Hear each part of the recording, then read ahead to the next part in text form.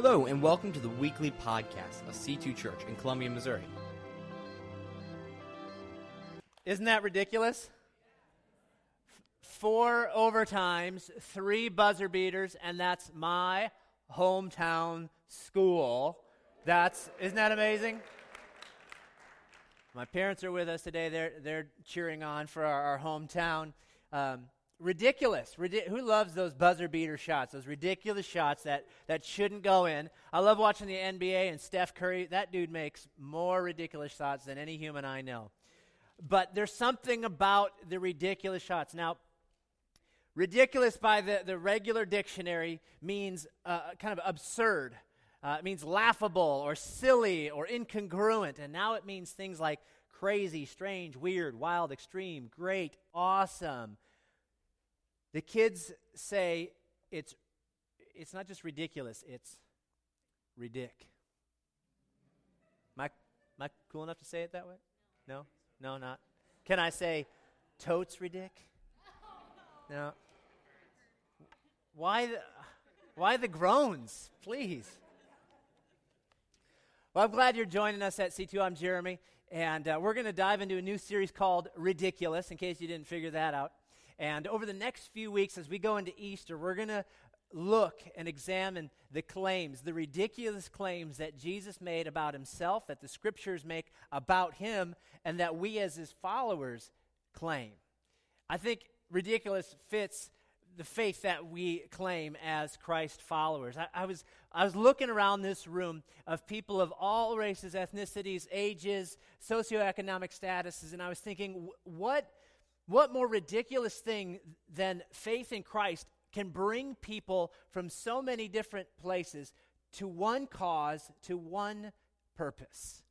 That's ridiculous. As we proclaimed faith through song this morning in our worship, we're proclaiming and declaring things of faith that are very ridiculous in the normal world. And yet we're saying, God, you can do what you can do. You can do miracles. You can do healings. We're praying that way. It's ridiculous. Everybody say, it's ridiculous. So that's what we're going to be looking at, is the claims that Jesus makes, that his followers make. We know we're kind of used to people making ridiculous claims or very grandiose claims. We're in a political season. We have been for the last 72 months, it seems. And, growing up, and I think those of you who've been through a number of these political seasons, you're just used to politicians sort of making claims. You're pretty sure they're not going to be able to or even have the desire to actually follow through with them. And so in your mind, you're thinking, oh, that's great, but let's see if you can come through with it. Right? I mean, you kind of reserve. And now if it's your candidate, you're like, oh, he's totally going to be doing that, or she's going to totally do that. But in the end, it's out of our control. The thing that's ridiculous about Christians is we look at Jesus, we hear his claims, and we know how ridiculous it may look and sound from the outside, and yet we go, yeah, that's about right. Jesus claimed many ridiculous things. In fact, he let people believe ridiculous things about him. We'll discover that as we look at Scripture as well. The Scriptures, in fact, and we as his followers claim that Jesus is perfect. He lived the perfect life. We believe that he did miracles and healings. We believe that he died in our place. And we believe that he rose again. Those are the things we're going to be looking at. How ridiculous does Christianity sound to a person outside of faith? But let me challenge you. If you are outside of faith in Christ today, you've never chosen to put your faith in Jesus, perhaps you would make room in your mind and in your philosophy and your way of beliefs and ask the question, what if it's true? What would that mean? What if they aren't just ridiculous claims? What if they are true? Some have tried to say that Jesus is just a good moral teacher or a prophet like that of Moses or Muhammad. And yet Jesus himself doesn't even claim that of himself. He never claims to be just a good teacher, never claimed to be a prophet.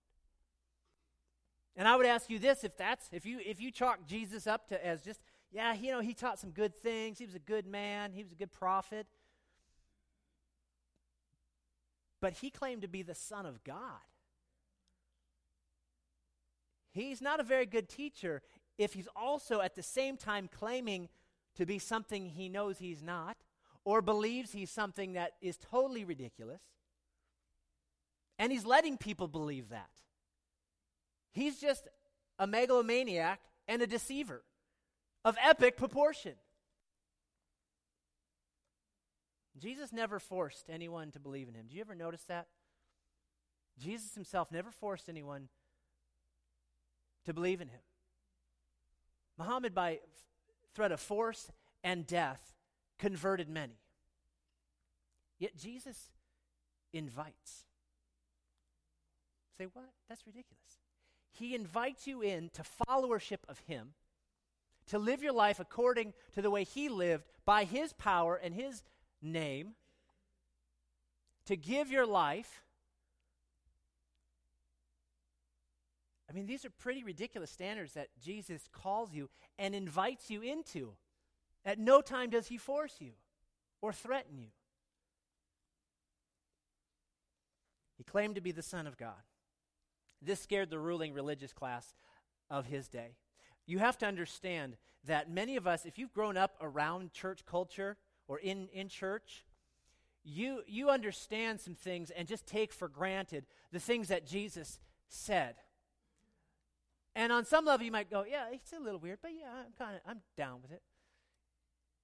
But for the Jews of that day, it was totally ridiculous. Because he was doing something way outside of bounds. Completely unheard of in his day. So when you read Scripture, you have to understand, you can't view it through the lens of my life, my culture, and the time I live in. We're looking back 2,000 years, have to understand the context in which Jesus is living and claiming these things. You see, Jews had a different view of who the Messiah would be, should be, and could be. And Jesus comes on the scene claiming something completely different, something greater than what they thought. It's like the Jews wanted Batman, but Jesus shows up as Superman. Show the video.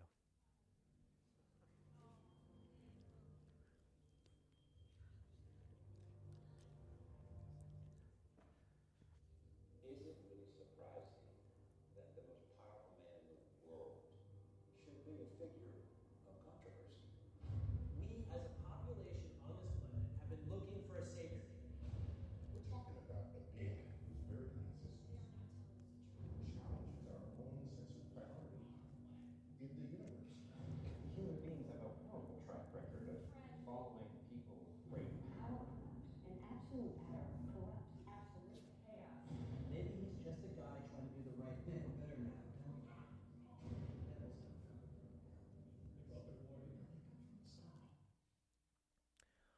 That's the trailer from Batman versus Superman coming up this summer. I received no compensation whatsoever for that trailer.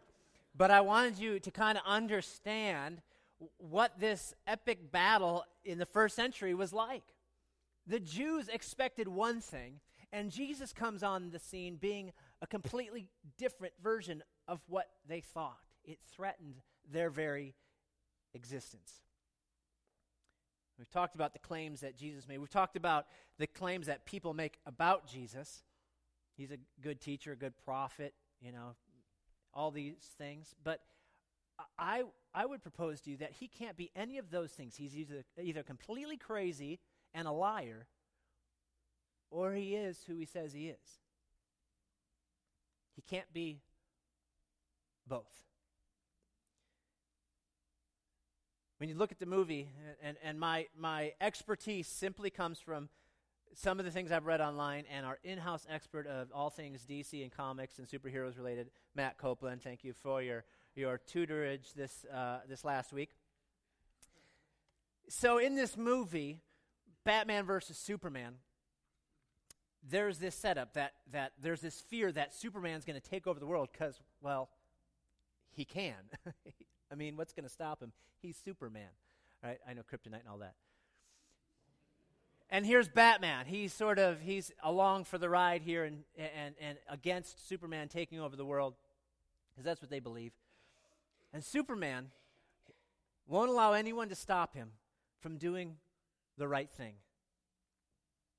And what happens is, if Superman doesn't swear allegiance to the right people, and in this case, the question is also proposed, what if he doesn't claim allegiance to the United States? What would that mean if Superman actually thought the right thing to do was against what the United States felt they should do? Right? Try to comprehend that. How could we trust a person with infinite power to be morally good just because he says he is? To some people, Superman is God. He's their savior, and his followers might become cultish and freakish and wear T-shirts with the big S symbol on them. What if Superman turned against the society he was trying to protect and save? And people turn against Superman. In that fear, they turn against him. Now, do you understand where the people of the first century, the Jews of first century, are standing? Here comes this guy on the scene claiming to be fully God and fully man. Right? The religious ruling class, and even the people who'd grown up in that, had certain thoughts of what the Messiah had to be. They felt like he needed to be, or he would be, a great political leader, descended from King David of the Old Testament, who won many battles, many great battles for Israel, and made Israel into a great kingdom.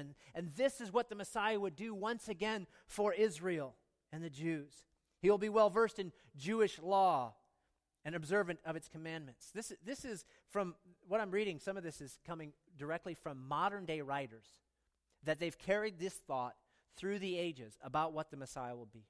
He will be charismatic in his leadership, inspiring others to follow. He will be a great military leader who will win battles for Israel, and a great judge who makes righteous decisions. But above all, this author writes, he will be a human being only, not God, demigod, or other supernatural being. Their belief, it is said, that in every generation there is born a person with the potential to be the Jewish Messiah. If the time is right for the messianic age within that person's lifetime, then that person will be the Messiah. They go on to write, but if that person dies before he completes the mission of the Messiah, then that person is not the Messiah. I mean, that's kind of a given. And here's the ridiculous thing about Christianity. Our Messiah did die. But it was in his death that he completed his mission. In fact, Jesus' last words are, "It is finished. It is completed."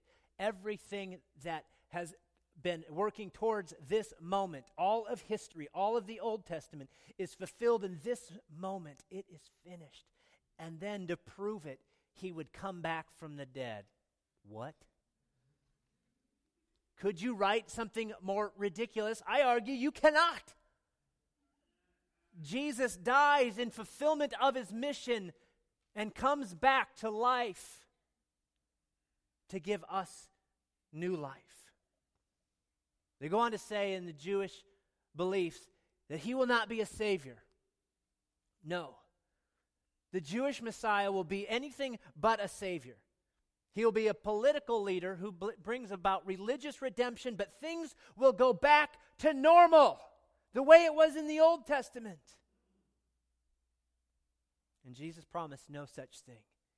He came for spiritual renewal. They believe he would establish the government of Israel, and everything would center there, and he would rebuild the temple and reestablish worship and all of the religious courts and its systems and the system of sacrifice. And yet Jesus came ridiculously enough to say, I fulfill all of it. There's no need for a temple. There's no more need for sacrifice because I did it all. They simply wanted a really good human, not a savior. Because you know what a savior does? he disrupts your life. He puts you in a position where you have to decide all or nothing, in or out, him and no one else. The Jews wanted a Messiah that would make things better physically and situationally, but not spiritually. We aren't too unlike this, are we? We have lots of thoughts about who Jesus is and what he could be, should be, and would be. If you're a Western American, you might view Jesus like this. Look on the sheet. Right? That's ridiculous. Jesus is not white. Oh. Earth-shattering. Jesus is not a white dude. And he didn't drape himself in the American flag. Right? I mean, I know if you're from the United States, sometimes you may not say it out loud, but you're pretty convinced that America's Jesus' favorite. Right? We can start to see it that way. I can only speak from my point of view. But we have these different concepts of who and what Jesus is. Maybe you've said this, or maybe you've heard someone say this.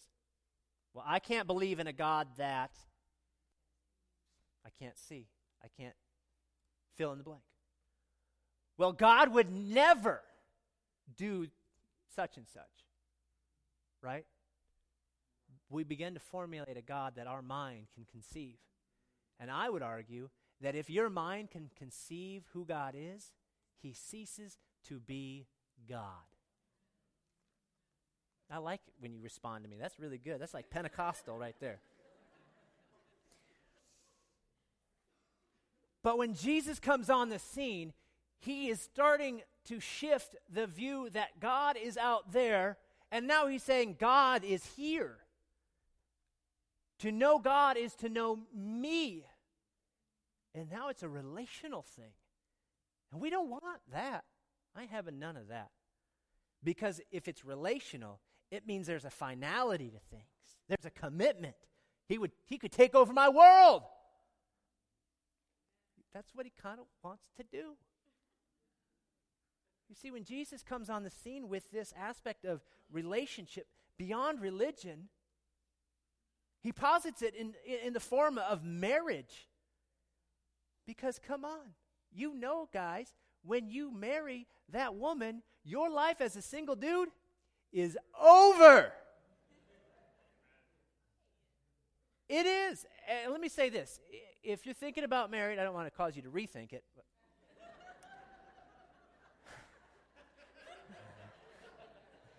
Maybe a little bit. If you want a healthy marriage, you have to understand something. Your single life needs to be over. You can no longer function as a single person if you want your marriage to succeed. Because if you live as a single person who has a roommate that you're married to, she ain't having it.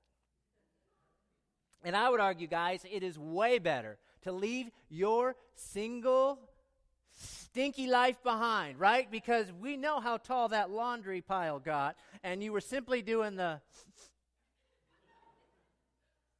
it smells better than the rest. You know, that's the level of your singleness. Now laundry has to be done fairly frequently.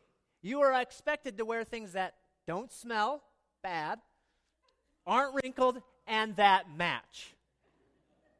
Right? It's a good thing. Marriage is a good thing. The tragedy is in marriage when we think we found a person we can change and we can mold and we can influence to our wants, our needs, our desires. Right? Come on. Have you experienced that in your marriage at sometimes? Usually young couples, certainly Darcy and I felt that in our first years. This is why the Bible talks about the relationship that Jesus has with us, his church, the believers. In the Bible, it calls us the bride. All the dudes are like, what? But it's giving us that image. This is what Jesus came for. There's a finality of commitment. that is required, that is ridiculous to everything outside of Christianity. But when we say, I can't believe in a God who isn't this or doesn't, we're saying, I want a God I can change, influence, who I can persuade, who will overlook my unfaithfulness and my sin. It's a God in my image, my imagination, and my fantasy. And I would say that is a God that cannot be real. He would neither be holy, just, or loving. And we're stuck. The Jews wanted a Messiah that was a fulfillment of the Old Testament, but in their box. Something that was very narrow. What about us? We want a God who looks like us, who acts like us, who thinks like us. Who did Jesus really claim to be? See, Jesus made some claims that no one else in the history has made. And we make claims about him. And over the next few weeks, I want to examine the book of John because you'll see some things that Jesus claims to be and things that he does. So I want you to go home, your homework this week, over the next few weeks, read the book of John.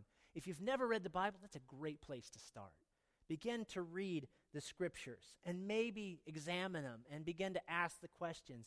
Is this really who Jesus is? You see, Jesus claimed to be the complete and final revelation of who God is. The complete and final revelation of all the Old Testament and into the New Testament. I'm going to list off a number of scriptures from the book of John. Won't put them on the screen just for time's sake. But Jesus said, you search the scripture because you think that in them you will have eternal life. It is these that testify about me, he says. So he's saying the scriptures are actually fulfilled in me. That's a ridiculous claim. What sane man in all of history has ever made claims like this? He claimed to forgive sin in Luke chapter 7. There's a guy who can't walk. He's an invalid. He's paralyzed, crippled. He says, your sins are forgiven. All the religious people are saying, who's this dude who claims to forgive sins? And Jesus, I just think Jesus had like a sarcastic streak in him, right? So he says, what is easier, to claim, to say that your sins are forgiven, or to heal a man and tell him to get up and walk? Dude, get up and walk. All right, done. Because Jesus knows healing your body is just the tip of the iceberg. There's so much more. Spiritual healing will always trump physical healing. He accepted worship of himself as God. Only megalomaniacs do that. Unless you really are God in the flesh. He claimed the power and authority to judge. He spoke in John chapter 5, for not even the Father judges anyone, but he has given all judgment to the Son. What a claim, that he was the judge of all humanity. But wait, there's more. He goes on to say, for just as the Father has life in himself, even so he gave to the Son also to have life in himself. And he gave him authority to execute judgment because he is the Son of Man. And you might read these scriptures like Jesus is talking about a third person. The way he writes it, the way it's written in the Greek and the way Jesus is speaking it, everyone in the room knows he's talking about himself. You know that weird friend who refers to himself as the third person, right? They talk that way and everybody goes, yeah, he just talks that way. That's what Jesus is doing. Everybody in the room knows he's claiming that about himself. And many are like, this guy's ridiculous. Totes ridic. I can't stop. It has a ring to it. Tweet that. He claimed to be equal to God. Throughout scriptures, especially the book of John, he makes these statements. I call them the I am statements. Everyone hearing those words knew he was equating himself and his authority and power and position to God himself. John chapter 8, Jesus says to them, truly I say to you, before Abraham was born, I am. Now that may not mean a whole lot to you, but Abraham being the father, the godfather of Israel, like there was nobody higher. Abraham and Moses were about the top of the food chain as far as Israel and Jews go. And Jesus says, before Abraham, I am. Do you get that? And there's some weight to that. That's a whole nother sermon series. But he's saying, I am God. I'm greater than all the dudes you think are at the top. I was there when they were born. You see what I'm saying? Jesus cannot be a good moral teacher or a good prophet when he's claiming to be the Son of God. When he says this, he says, I and the Father are one. Let's just take that one statement in John. I and the Father are one. That word one in Greek means of the same essence, same quality, same nature. He's basically saying, I'm a clone of God the Father. You get that now? That's what he's saying. That was blasphemy. This is what caused the Jews to want to stone Jesus. I want to look at John chapter 2, and this is kind of where we're going to land and finish up this morning. John chapter 2. In my Bible, it's called the cleansing of the temple. Instead of reading it this morning, I want you to watch it on the screen. I think it'll bring it to life. Get this scene, how ridiculous it is. The temple is the center of all social life, commerce, everything. And Jesus in John chapter 2, it's the Passover. It's the busiest season of Jerusalem. People from all over the Mideast are coming to worship the once-a-year sacrifice for their sin called atonement that had to be made primarily through the blood, a blood sacrifice of a spotless lamb. But since many couldn't afford that, they couldn't travel with it, they would purchase whatever was made available. Now, it's not wrong that these items were being sold to them. What was wrong is the men and women who were taking advantage of this situation, preventing people from worshiping. And here Jesus comes in, and he sees this. He's not just mad at the injustice. When you understand that Jesus not only is seeing it through the lens of the injustice perpetuated on the very system that would let people worship, he knows he's the ultimate sacrifice. And he would pay the ultimate price, so no one would ever have to do that. And here he is driving out all those who would stand in the way between those who would want to worship and God, the Father. Can you imagine what that would feel like? I can only imagine that Jesus would feel like me trying to rescue one of my children or a loved one. I mean, put yourself in that situation. Someone you love dearly is in need of rescue. And when you go to dive in or go to rescue them, someone prevents you.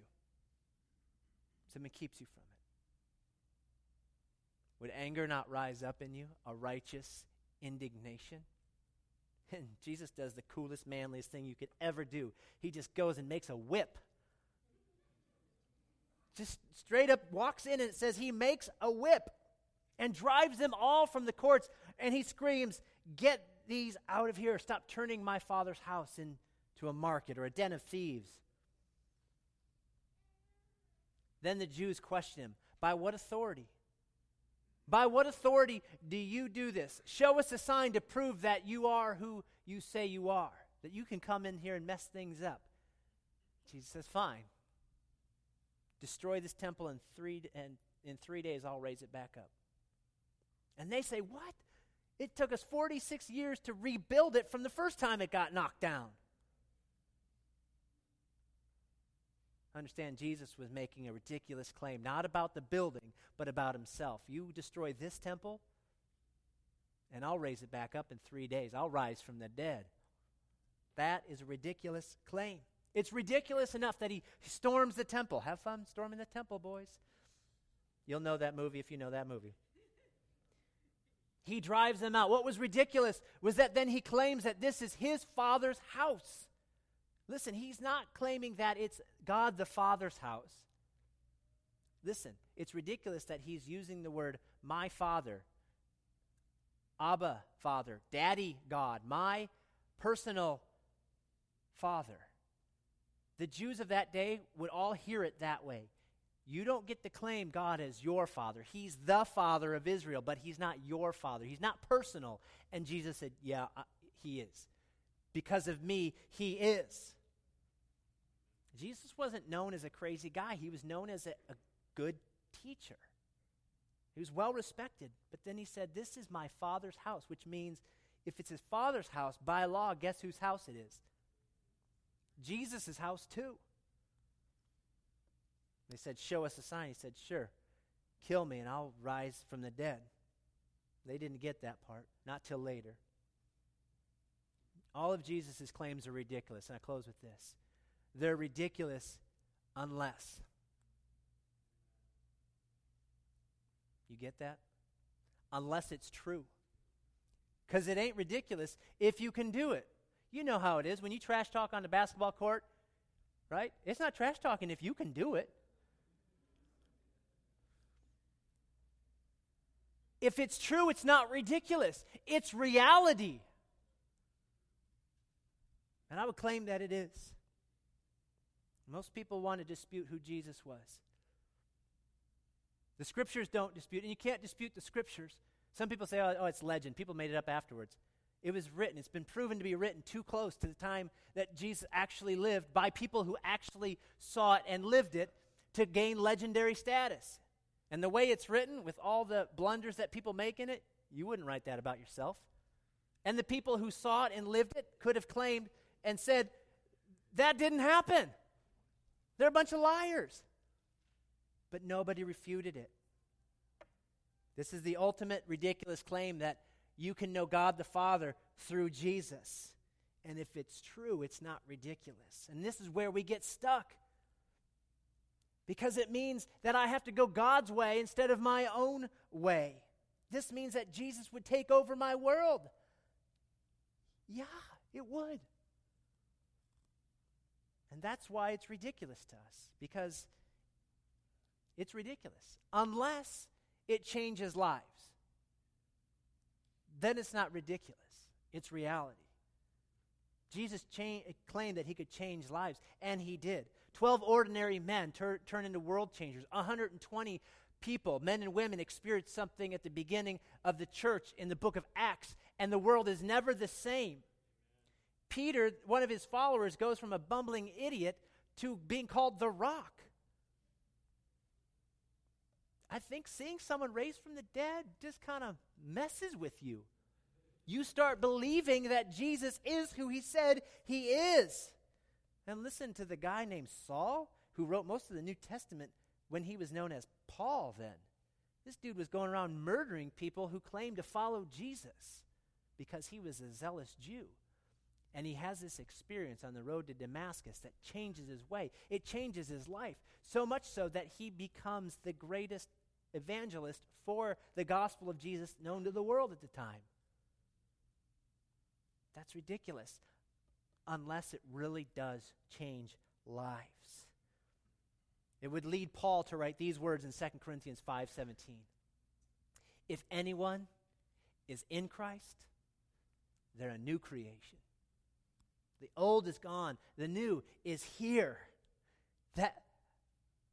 Paul knew that the old person he was, the murderer, gone. He no longer was that person, that single crazy dude. No, he was married to Jesus now. That sounds ridiculous. But it's not.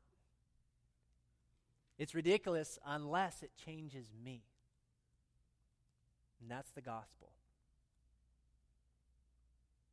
All of these claims that you and I make, that Jesus makes, that the Scriptures make, they're all ridiculous unless it changes me. And that's what that book says, that it has the power, that Jesus has the power to change your life. Not just to give you a better life, but to give you a new, spanking, brand new life. Not just a better version of you.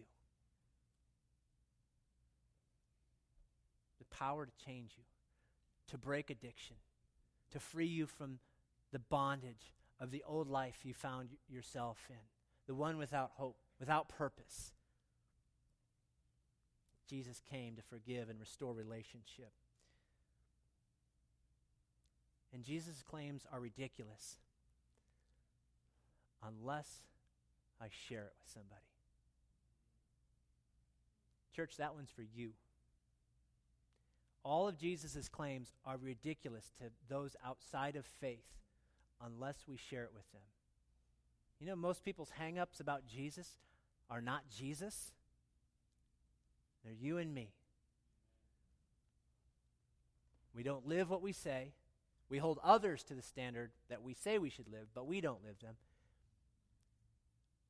But even greater than that, we just fail to share the difference that Jesus has made in our lives. I think there are people in your life and in my life who would benefit eternally from us just sharing our story. But if you don't share it, it's ridiculous. What Jesus did in this book 2,000 years ago has no bearing on my life unless we share it in real time with people. That's the good news. That's the good news of Jesus Christ. I close with this video. Watch this. Church, would you stand with me this morning as we close in prayer? 2 challenges for you this morning. If you've never committed your life to Christ, asked Him to come into your life, forgive you of your sins, free you from bondage, and then lead your life, today's your day. Second challenge for us, church, those who claim to be followers of Christ. Who are you sharing your life with, and who are you sharing Jesus with? You know, when Wasika won that game, my Facebook blew up with the declaration of the good news. And then I blew up my Facebook, sharing it with everybody who would listen. Could we not carry that zeal, that fervor with us everywhere we go, to the people we know, people we come in contact with, our neighbors, our friends, our family? Easter's coming. People need to know about the good news of Jesus. Church, would you bow your heads, close your eyes in this holy moment? If you've never made a decision for Christ, in just a second I'm going to ask you to raise your hand. And then we, your church, we're going to pray with you. We're all going to pray out loud with you. We're not going to embarrass you, point you out, but we're going to start the journey with you. And you know what's ridiculous? Is that our faith leads us to believe that when we say a prayer like that Jesus actually hears it and begins to work in our lives on our behalf for His glory and for our good, and that no power of hell can stand against it. That's how ridiculous our faith is. That God will begin to transform you into that new creation we talked about earlier. Let's pray, church. If that's you this morning and you want to commit your life to Christ in this prayer, in this moment, simply raise your hand up high and you can put it right back down. Is there anybody in this room at all? Anyone at all?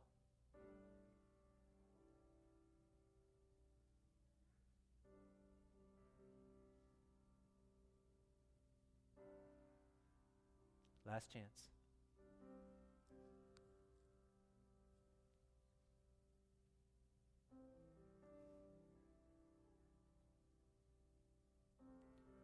I'll accept that some of you are still on that journey.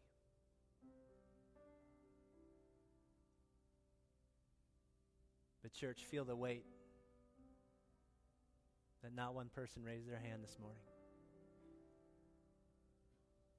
Let's fill this place with people who need to raise their hands. Father, you're doing your work. We won't manipulate your work. Only your Holy Spirit works in our hearts. So, Father, for every person who's contemplating that decision of faith, lead them this week to you. Show yourself mighty and powerful, that your ridiculous works by your mighty hand are true. And Father, we, your church, submit again to living the life, the new creative life that you've given us. Help us to proclaim that in everything we do and then in everything we say. That our words and our lives will match what you did for us with as much fervor and passion. That we will find those words to invite people into our lives and into your story. Bless your people today, that we might be the evidence of your ridiculous love. In Jesus' name, amen. Love you, church. Have a great week. Women, have a great night tonight. If you got a few moments, I know Darcy would love a few helping hands to stack some chairs 6 high. Matt Copeland will be our director if you have any questions. Have a great week. We look forward to seeing you next week. Hey, we're so glad you listened in. If you made a decision to follow Christ today or would like more information, please email us at nextsteps@c2church.com or visit us at c2church.com.